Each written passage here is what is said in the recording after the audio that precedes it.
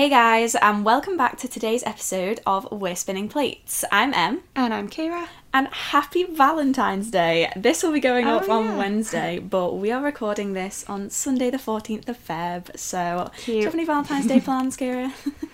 Absolutely not. Today is actually Gatsby's birthday as well as Valentine's Day. Way more important. The focus is on his birthday. He's 6 today, so it's very exciting. Adorable.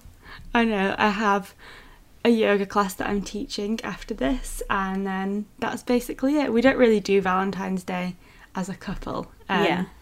I feel like I pour so much energy and love into Christmas that by the time I'm done with Christmas, I need like a holiday break until Easter when I can get excited about chocolate again. So that's me. What about you? Yeah, I mean, well, clearly I don't have many Valentine's plans. But do you know what? I always think I enjoy it more when I'm not in a relationship. Like, I don't like the pressure of it if I'm in a relationship. But outside of it, I just think a day to like appreciate and celebrate love is just really kind of a cute theme. And I like that. I know we should be doing it every day. But I do like the idea of it. I am a Valentine's fan.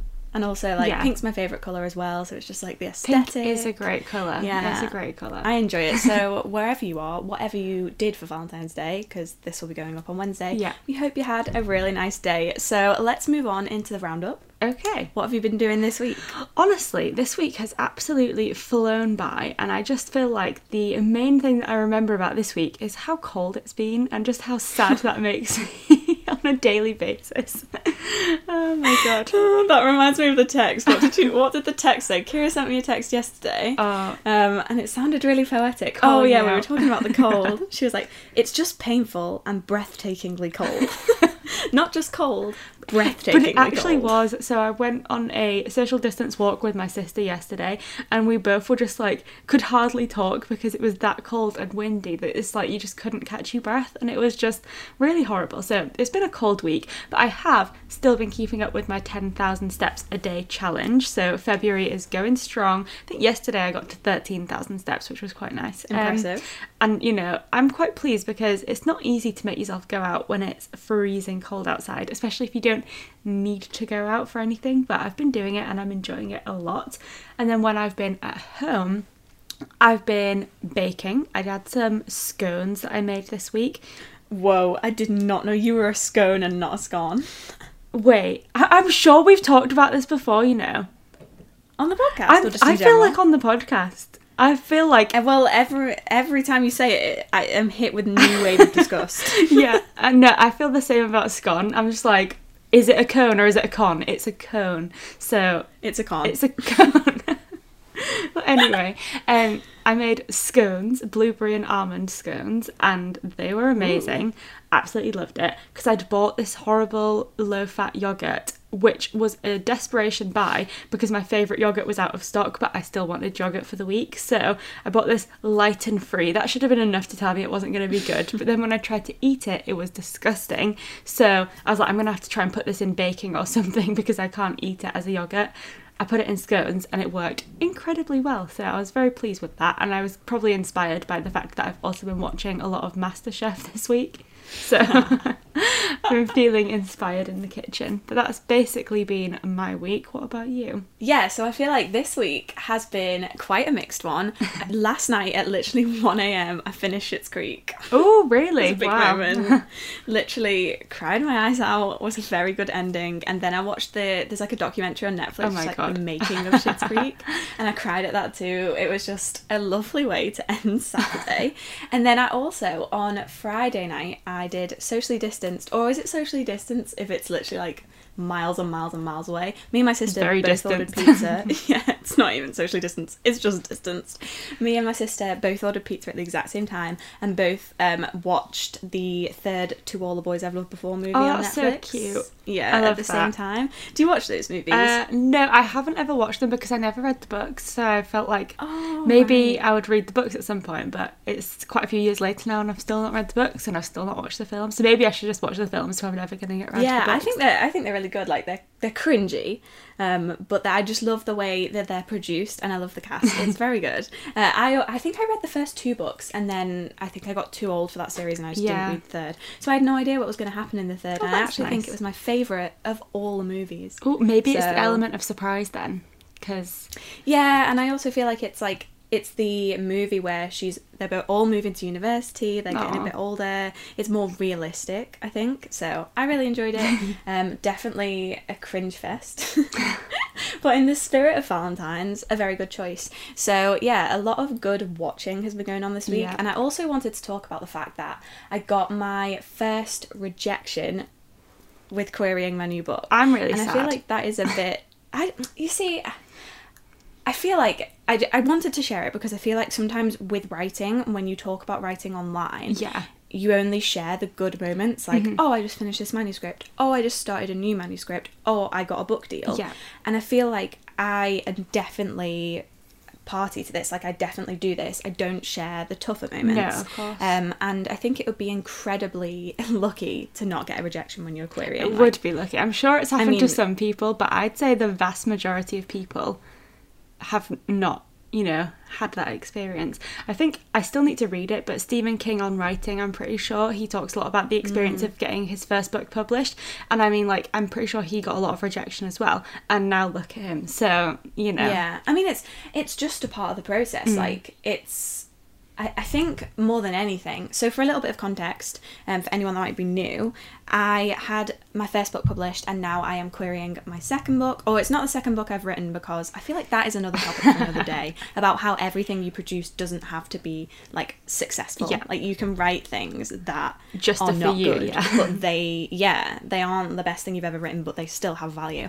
Anyway, this is the third book I've written, and I'm currently submitting it to try and get a literary agent, and I got my first rejection this week. And for me, more than anything, it just was a symbol of the fact that I'm putting it out there. Yeah. And the fact that even if it's a rejection, I feel like that's a step closer than if I'd never submitted it, if that makes sense. No, that totally makes sense. And I feel like it marks the beginning of something rather than it being a failure. I don't know, maybe I'm just looking at it and too obviously rosy. Like I feel like the process of what you're doing obviously is like you want success, and everyone wants success, but then I feel like rejection, immediately the reaction is obviously negative, but then when you kind of like reframe the way that you look at it, and obviously with a literary agent, their job is to sell your book to publishers and like to get them to take it on, and so obviously you want to find the person that's like gonna do that in the best way and that loves the book as much as you do. So it's like, it is difficult to deal with rejection, but then at the same time it just means that wasn't the right person for the book. But yeah, I just think if you put yourself in the shoes of a literary agent, you have to absolutely back the book 100%, because you are going to be the one getting it out there. Yeah. And so I think reading is very subjective. We have different favourite books, but we love them. Yeah. The books that are our favourites we absolutely love. We connected with the characters, the story, everything about them. And just because somebody else didn't doesn't mean it's a bad book. Exactly. Like, reading and books is so subjective. And she was really nice in the rejection. So actually, I feel like it has almost been a positive experience this week, because there was some really nice feedback. Reading and writing is subjective, so I know it's nothing personal, and it just marks the beginning of something rather than a failure. So I love that. Good about it. No, that's so good. I'm very happy for you in your response to what could have been a really difficult thing, but actually I feel like your attitude towards these negative experiences is always, I think, what determines how you feel about it going forward. So you've obviously picked a very good attitude. I mean, catch me in a few months when I've had about 60 and I might be feeling a little bit different. I also think, having been through it before, because I got so many rejections with the first book, because I think that's just standard, you kind of know what to expect going into it a second time round. So it doesn't hurt as much. But no, I don't want to ever paint a completely perfect, idyllic picture of being a writer, because it can be difficult. But also, I think you have to just remember that writing is so subjective. Of course. That's been my week. To All the Boys I've Loved Before. Can't remember the name of the last movie, but watched that. Really enjoyed it. Had a pizza party. It's Valentine's Day. Experienced rejection. Finished Schitt's Creek. Bish bash bosh. Bish bash bosh indeed. What a week it's been. You sound like we're on a game show or something. Also, Hi Jay in the background. Oh yeah, where is he? Oh yeah, he's in bed. He's drinking coffee and sat in bed. That's my favourite part of a Sunday, so I'm jealous of him right now. I'm jealous. Although this is also my favourite part of a Sunday. Did an Instagram post yesterday. Did you see the caption? I did, yeah, and I liked the photo. I obviously was a little bit upset because you sent us 2 images and it was Jay's image that ended up going on Instagram.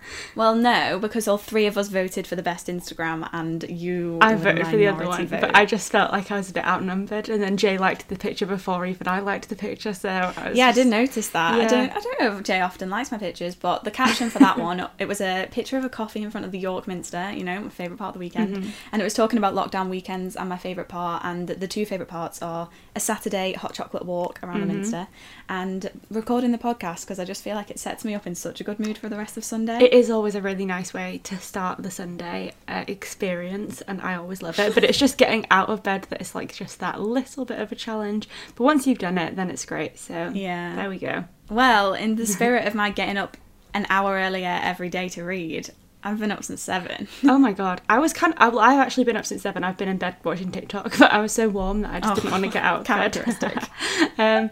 But yeah, it is a struggle on a Sunday, and because it's been so cold, I think it's just not just cold, painful and breathtakingly cold. It's been really hard to get out of bed. But yeah, agreed. Okay, I think that brings this week to an end. Oh snap! We were like, yeah, that's enough now. This roundup is dragging. Okay, let's move it on to the main topic of the week.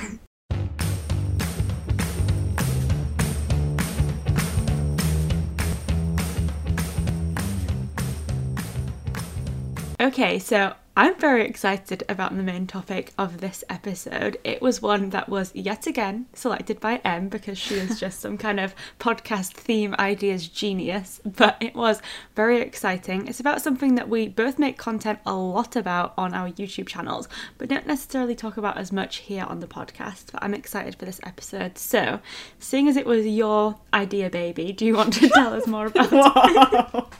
That sounded like you were calling me baby. No, baby. Jay's in the background. What I'm saying is the idea is your baby. You are not my baby. So, just to clarify, idea, please. Okay, so this week's... Well, I mean, I don't want to take full credit for it being a podcast theme, because really it was just a YouTube collab video idea. The collab is actually going out, I think, what do we say, this Friday? So the podcast will be going out before the video collab. But yeah, it was a video collab idea that I pitched to Kira. We have filmed I pitched it to Kira. She said yes. She signed on board. And now we're bringing it to the podcast because I feel like it could be quite an interesting discussion. So I love Reese Witherspoon. I just really like her. I think she's so funny on Instagram and Twitter, and I think I love Legally Blonde, I love her movies, and I love her book club. So I thought we could do a video where we read Reese's book club, or some picks from Reese's book club, and then we discussed them and saw which ones were our favourite, which ones we liked, we didn't like. The main theme for Reese's book club is that the books are focused around women. So it is a women-focused novel, but there's no other themes, so there's so many different genres. I mean, we scrolled through like all of the picks and picked out 3 that we both hadn't read, but there's non-fiction, memoir, romance, contemporary, historical fiction, sci-fi, thriller, like there's everything. Because the only thing that connects all the books is that they are kind of women's perspective, or the protagonist or the author is a woman, like there is no other theme. There's so many different genres, and I just want to take a moment to read out kind of the motto for the book club, because it's my favourite thing ever. So and I don't know it. I'm ready. Prepare yourself. So it says, women, may we write them truer, raise them higher, and read them here. Oh, I just love that. That seems like the mantra for like a girls' boarding school or something like that. I just love it. Yeah, like a St. Trinian's message. Yeah. So yeah, that's cute. I just love Reese's book club, and I've always loved it, and I've read quite a few books from it. Not intentionally, they just end up being on that list. So I said, let's pick 3 books, read them, discuss them. So here we shall be discussing the books today. So do you want to introduce the books that we read, or maybe we'll do it one by one? Yeah, okay. So the first book that we read was Outlawed by Anna North. This is a book which I would personally describe as like a crossover between The Handmaid's Tale and an old western, because it's set in the 1800s at some point. I can't remember the exact 1894. Date. Bish bash bosh. Thank you very much. And it basically is set in a world in which there's been a great flu and that has like wiped out a lot of people, so there's a lot of emphasis on replenishing the population. So having children is like one of the most important things. Girls are told that is like the most important thing that they can do in life, is to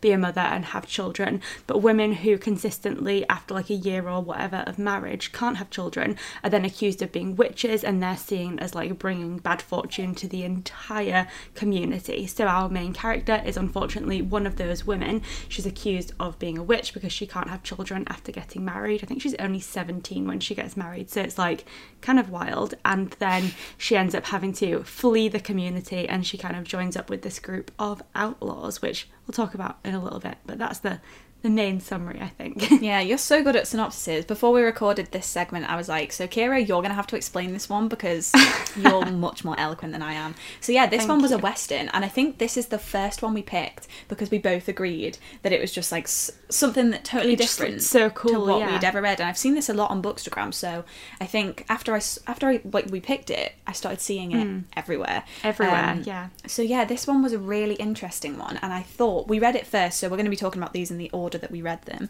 I thought I was going to hate this because the idea of a Western, just I never would have picked one up like of my own accord. Yeah. But I think that this one had such important themes. This one covered a lot of themes, and it was quite a short book actually. I think it was like 250 Yeah, it was pages. really quick and easy to get through. And it looked at, identity, gender roles, sexuality, racial injustices. It covered a lot of themes, and I think for such a short book, it covered them I thought really well. It didn't feel like a short book, no, but it didn't feel like a drag. Happened. It kind of had like the flow of a really fast-paced short book, but you felt like, at least I felt like, I got to know the characters really, really well. And I think the reason that this appeals as a Western as opposed to a normal Western is that typically, I would imagine, cowboy type books, they focus predominantly on men, and I probably wouldn't gravitate towards those books as much, whereas this has the benefit of like being in that Western setting, but it's obviously very much primarily focused on women and the experience of women who have basically been sort of shunned from society because of their, I want to say, inability, in inverted commas, to reproduce, because I feel like it's just the way that it dealt with the theme of fertility, I thought was really, really interesting. And I think it showed to a more dramatic extent than what we see in real society, the experience that people feel of having been a failure if they are unable to have children, and the way that failure, again in inverted commas, is kind of pushed onto women as like a them problem. And I just feel like even now, even though people wouldn't be shunned from society for not being able to have children, it still is a really big taboo subject where people obviously would be kind of like ashamed or feel as if they'd kind of let people down if they can't have children. And it is a really important topic that I thought was discussed really well in this. Yeah, definitely. I think it really reminded me of books, like you say. I haven't read The Handmaid's Tale, but I know, the kind of concept of it, and also of The Grace Year by Kim Liggett. If you like books like that, I think you would really like this. And I think the thing that connects those kind of books, even though they might be like dystopians, or I don't know what the genre The Handmaid's Tale is. Help me out there. Dystopian. Yeah. Even though they might be in different genres, I think the thing that is really important with books like that is that they have a strong protagonist and someone that you can really root for. And Ada, who is the main character, I absolutely rooted for her. I think she was so vivid to me. And it's interesting to me that you would say that you felt like you connected to the characters, because Ada, I felt, was so strong. I rooted for her so much. But actually, my criticism of the book is that, especially with the gang of outlaws, I couldn't really distinguish between them until the end, apart from the leader of the gang. I felt like they were all they all blurred into one at some point for me. Like, they weren't that distinct, and I felt like maybe that was a downfall of the book being so short. I wish I had known the characters better, aside from Ada, who I felt was very strong. Yeah, no, I do know what you mean there. Ada is obviously the strongest character, and I think it was another thing that was kind of completely off topic but really interesting was the fact that she and her mum were both midwives, so she was like completely intrinsically tied to the world of like children and birthing and all of that kind of stuff, and she was kind of stopped from being part of that world, so she kind of felt like she'd been separated from her life's purpose. And I feel like that was interesting because her life's purpose wasn't necessarily to be a mother. That wasn't like I think the thing that she felt the worst about losing. It was about losing her like passion and her career and that kind of thing. So I do feel like obviously as the main character we got to know her and the intricacies of all of her thoughts and experiences so well, but I did feel like, you know, for a book that was so short, we got to know quite a lot about different characters, although I do agree it was more like end heavy in terms of exploring the backstories of some of those characters. So yeah, it might have been nicer to know them a little bit more in depth. Yeah, and I absolutely yeah, and I definitely think I looked at some of the reviews on the Reese's Book Club app after I'd finished reading it, and a lot of people criticised the ending. I actually loved the ending. That was one of my favourite parts of the book. Obviously I'm not going to spoil it, but I really liked it. I also looked at some of the reviews, and I have to say, and I talk about this more in my vlog, but I kind of agreed with those criticisms of the ending, only just because I feel like the way that the book is kind of written, you're leading up towards a particular event and sort of destination, if you will, in terms of like where the plot is going.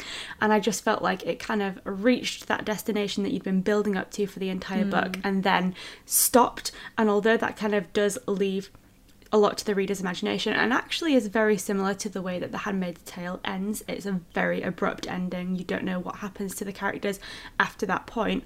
I still do think it would have just been nicer to have like a little bit more of a story around like what happened post end of the book, maybe just like a little epilogue or something like that, just to know a little bit more. But that's just kind of personal preference, and I always think that's a mark of a good book. If you want more of it. I want more, and so although it's not really badly written or anything like that, the ending is a good ending.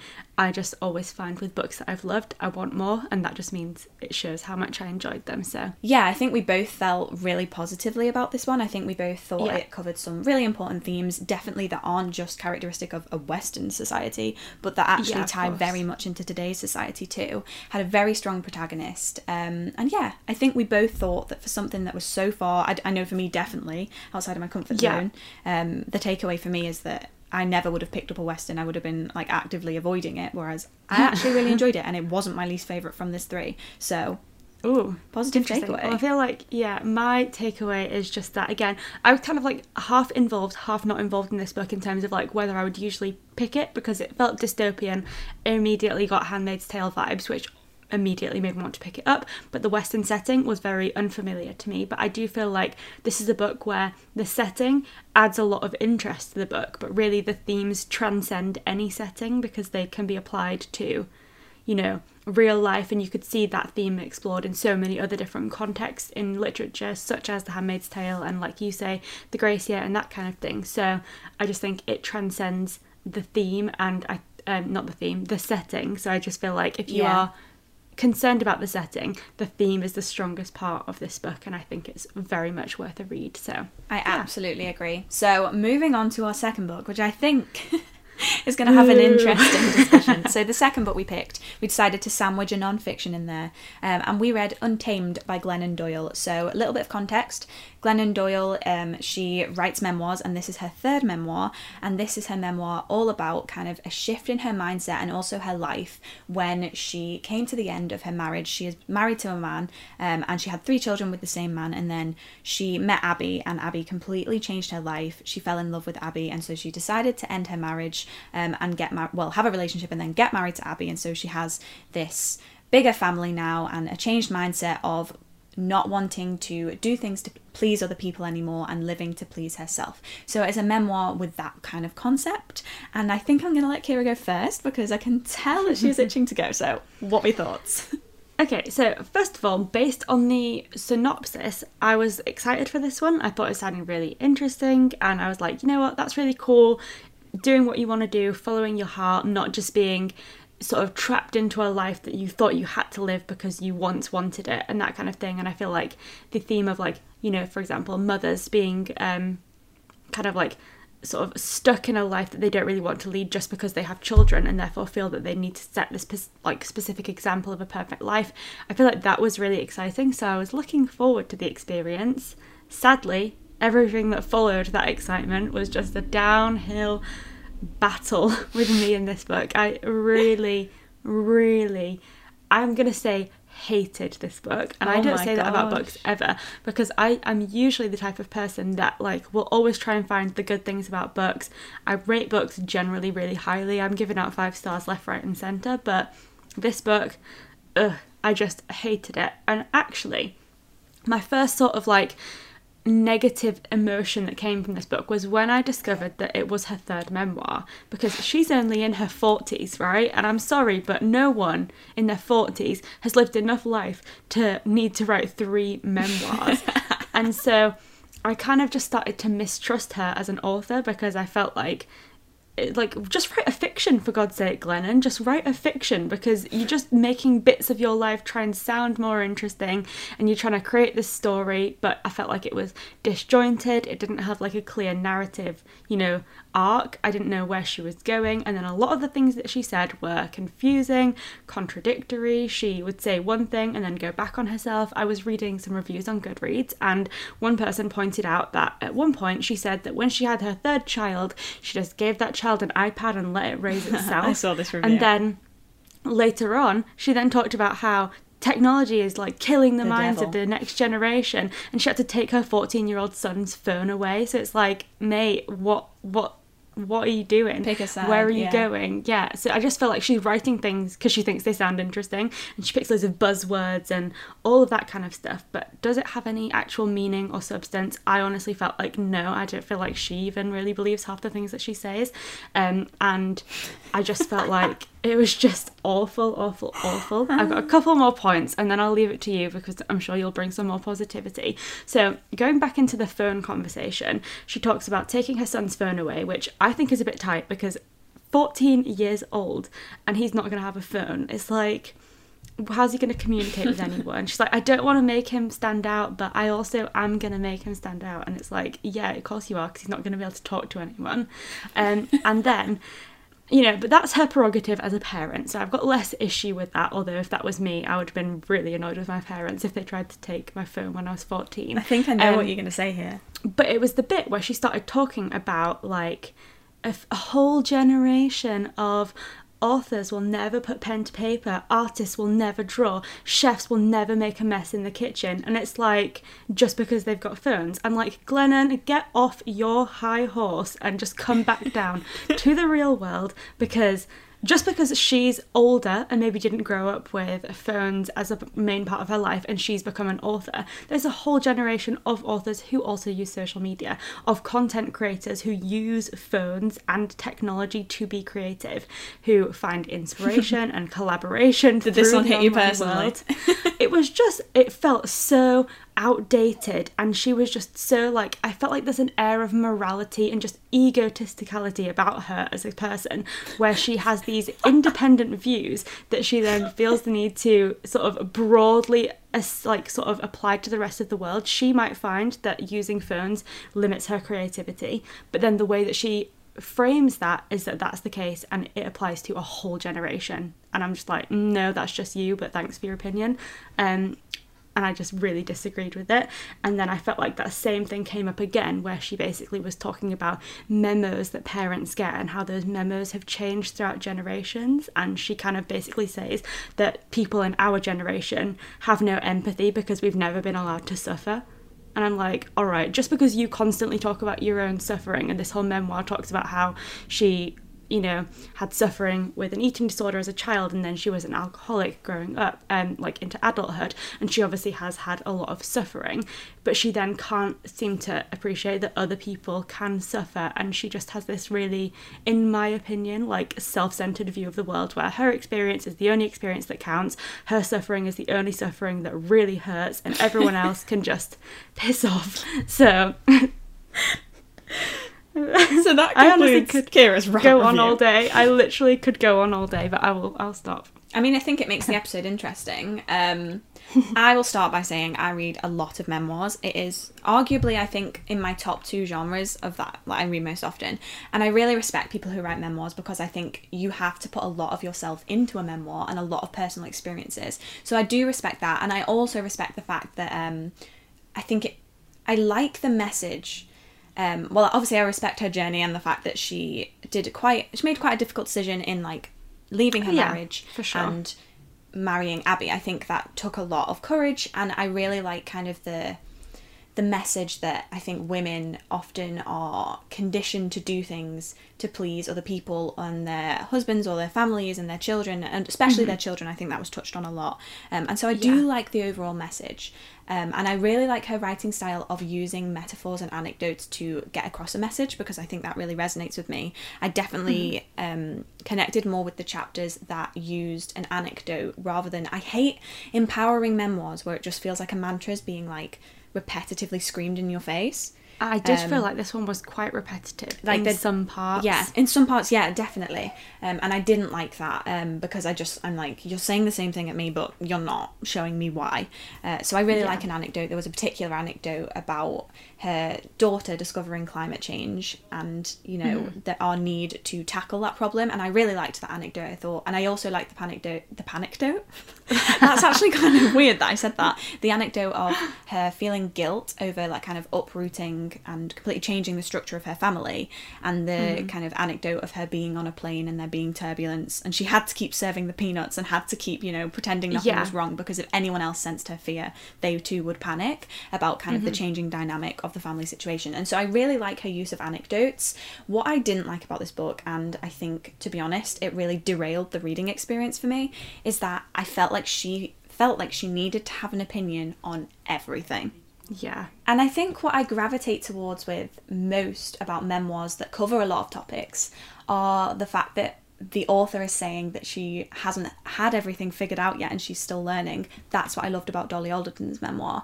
I don't think there's anything relatable or that you can connect to about a woman saying that she knows everything about everything. So I just really struggled to connect, and from that point onwards it became kind of arrogant to me. Like, it started out, the chapters where she's talking about her family, I think that's really authentic. I love the way she talks about her family, but I really, really didn't like the chapters where she just begun to have... It really was an opinion on every topic under the sun. Literally, and they came in such quick... The chapters are really short, which I do like, because I think long chapters in a non-fiction are hard to kind of... I don't know, I find it hard to get into when I know it's going to be a long chapter.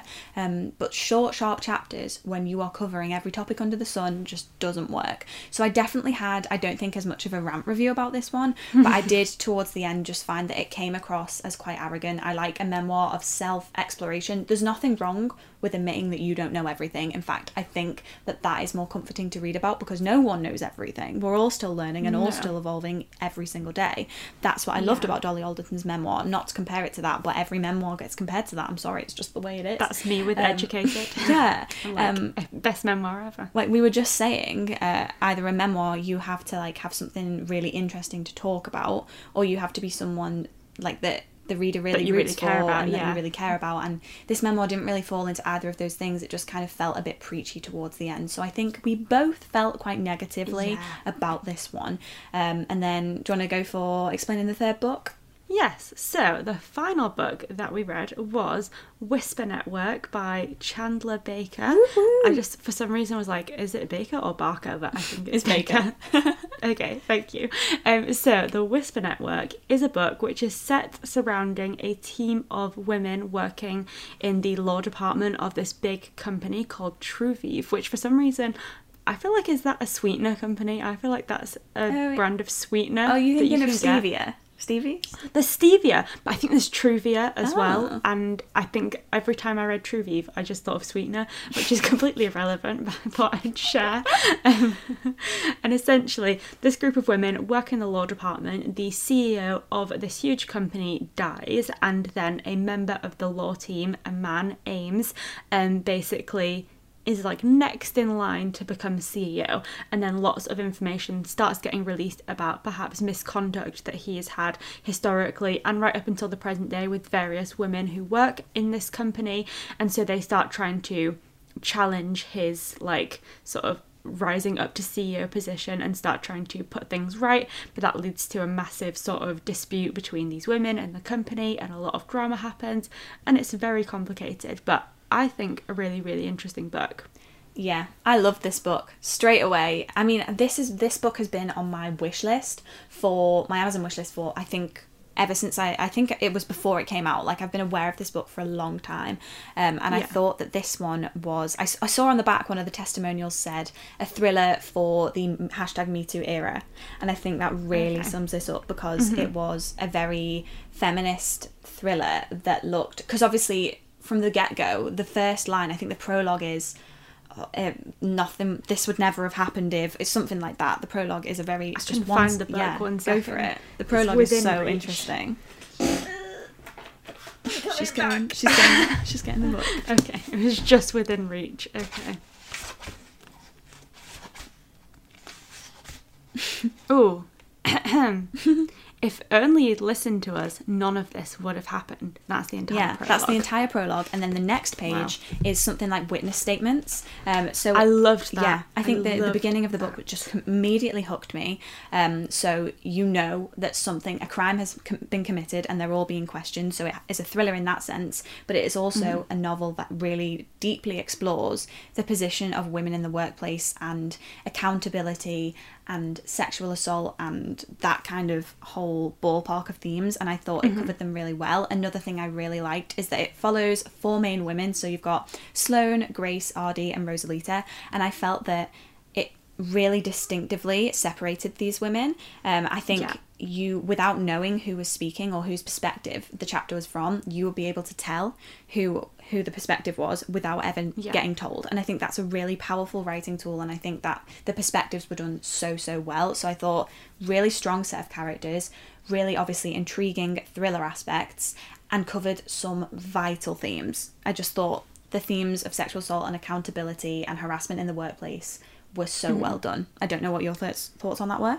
Yeah, 100% agree with and echo everything that you said. And I think even aside from the really serious themes of things like sexual assault in the workplace, it also talks just about the experience of, like pay equality, or rather like the lack of pay equality in the workplace, of the struggle for women to be taken seriously in meetings, of the struggle to balance, motherhood with being a career-driven person, and all of those kinds of things that I think even when you take out the thrillery elements, and even if you've never experienced like the more serious themes of this book, you can still relate to it on more of a just like general level of understanding the experience of inequality that exists within a lot of workplaces, but I think especially these really high flying, really career driven industries like law and things like that. So I really enjoyed that, and I think my favourite thing about this book was the way that it had the, like, not just the witness statements at the beginning, but testimonies, questioning, interviews in between lots of different chapters, which I just love. And I think that's an element of books that I really enjoy, is when they have that foreshadowing and you know that something has happened, and then the rest of the novel is leading up to that, but you're getting little bits of information about the sort of consequences of what has happened as well. And I just think it works really, really well. So I really enjoyed that. And it was I think it was quite late in the book that you found out what the actual crime was, and I liked that. The suspense was definitely there the whole way through.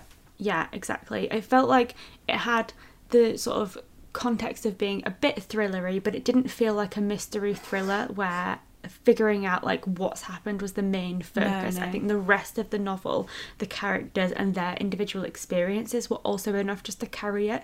So I feel like it balanced that like sort of more character focused sort of in-depth experience type novel with then a more plot-driven thriller, and I think those two things came together really, really well.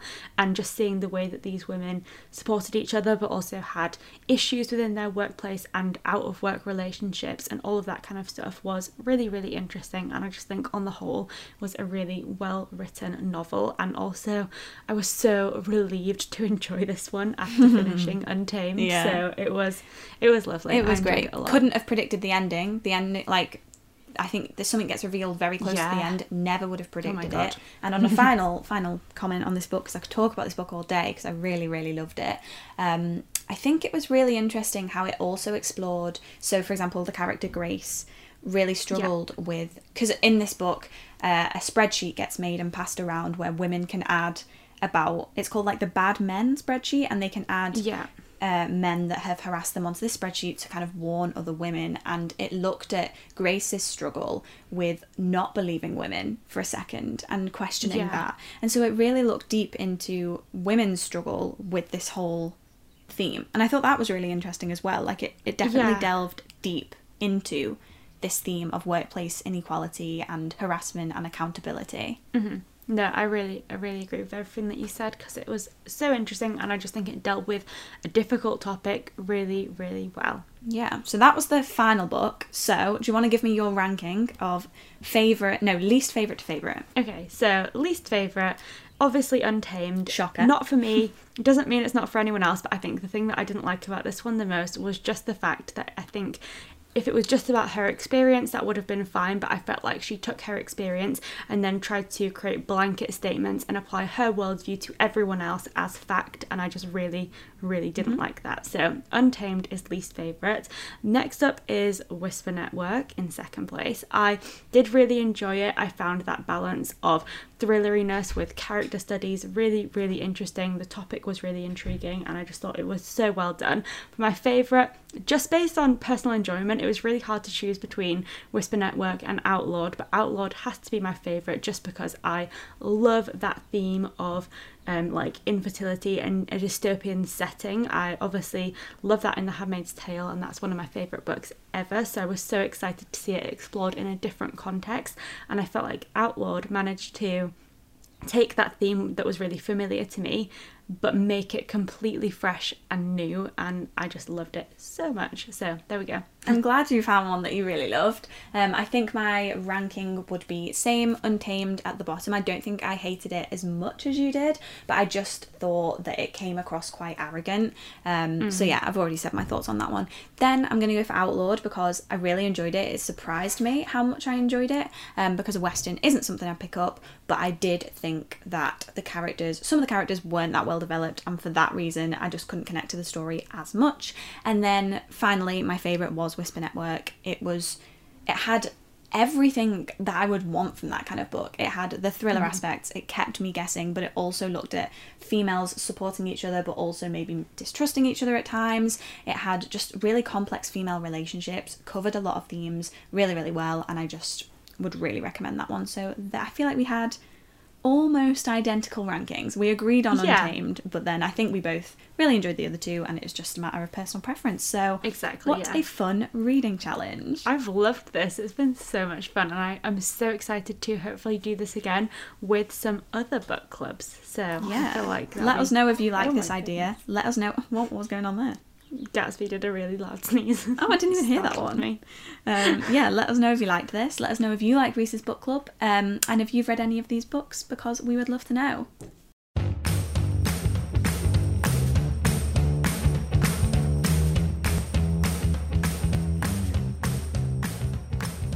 Okay, so moving on to our final section, which is, as always, one of my faves, and it is the Agony Aunt section. And this week is even more exciting because we set up an anonymous Google form so that people could submit their questions, and they could really maybe delve into the more detailed elements of their questions or ask something a little bit more that they wanted to be anonymous. Because I think the best part about an Agony Aunt column is sometimes that the questions are anonymous. So we wanted to enable that feature, and we got some really great responses. Because obviously that book discussion was quite lengthy, we're just going to pick one today, but we do have some really detailed and juicy questions to get to in later episodes. So thank you to anyone that submitted, and if you do want to submit to our Agony Aunt column anonymously, then the Google form is linked in our We're Spinning Plates Instagram. So just to mention that there. The question that we're going to be answering today is something that I don't think we've really touched on before, so this is exciting. I'm excited. Oh, my computer's making noises at me. Lovely. It says, me and my partner have extremely stable jobs with a chance for progression, however, dream of adventure. Do we save and quit our jobs and travel, or settle down straight away? So, take it away. Quit your jobs. Opinionated Kira has come out this episode. Okay, no, for real though, I do feel like I also share that like desire for adventure. The reason that I've never gone travelling is because I have animals that are reliant on me to feed them. So I feel like that's something that if I didn't have pets and I'd not chosen to get any animals, that came out in the word section ever. Any animals?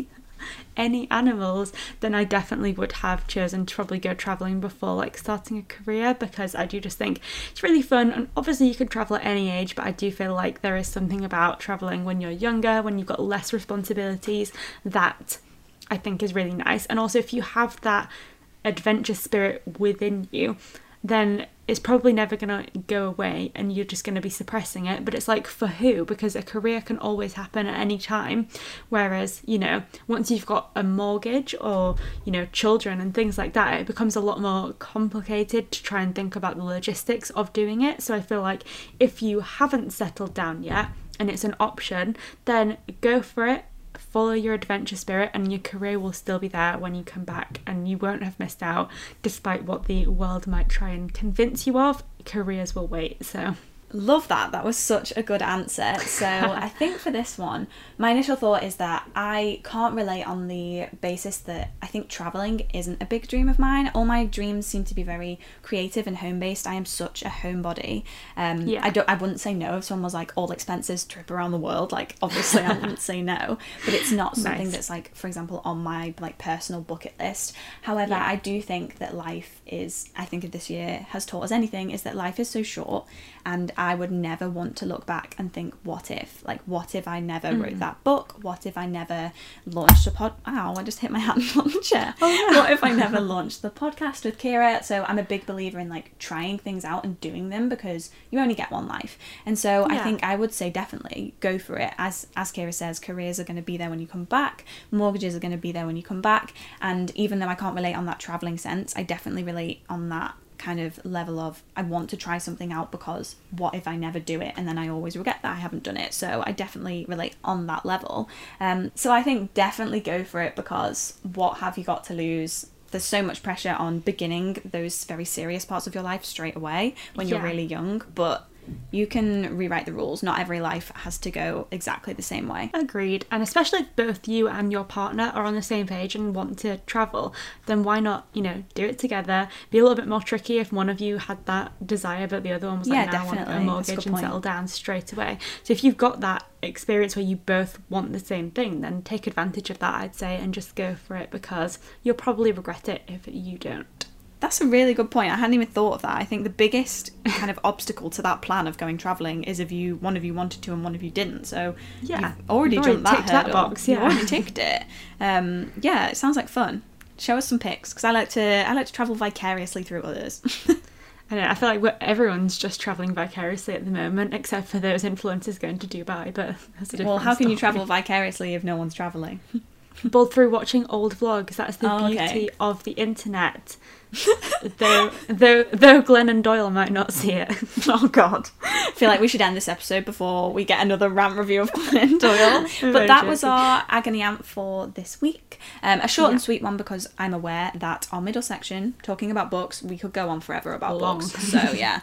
And we will be returning next week with a theme that I think we're both excited to talk about. It's gonna get personal, it's gonna get fun. So yeah, I hope you enjoyed this episode. Please, as always, head over to our Instagram at We're Spinning Plates, and you can also check out our Google form or just chat to us on that platform, and we will see you next week. Thank you for listening. See you next week.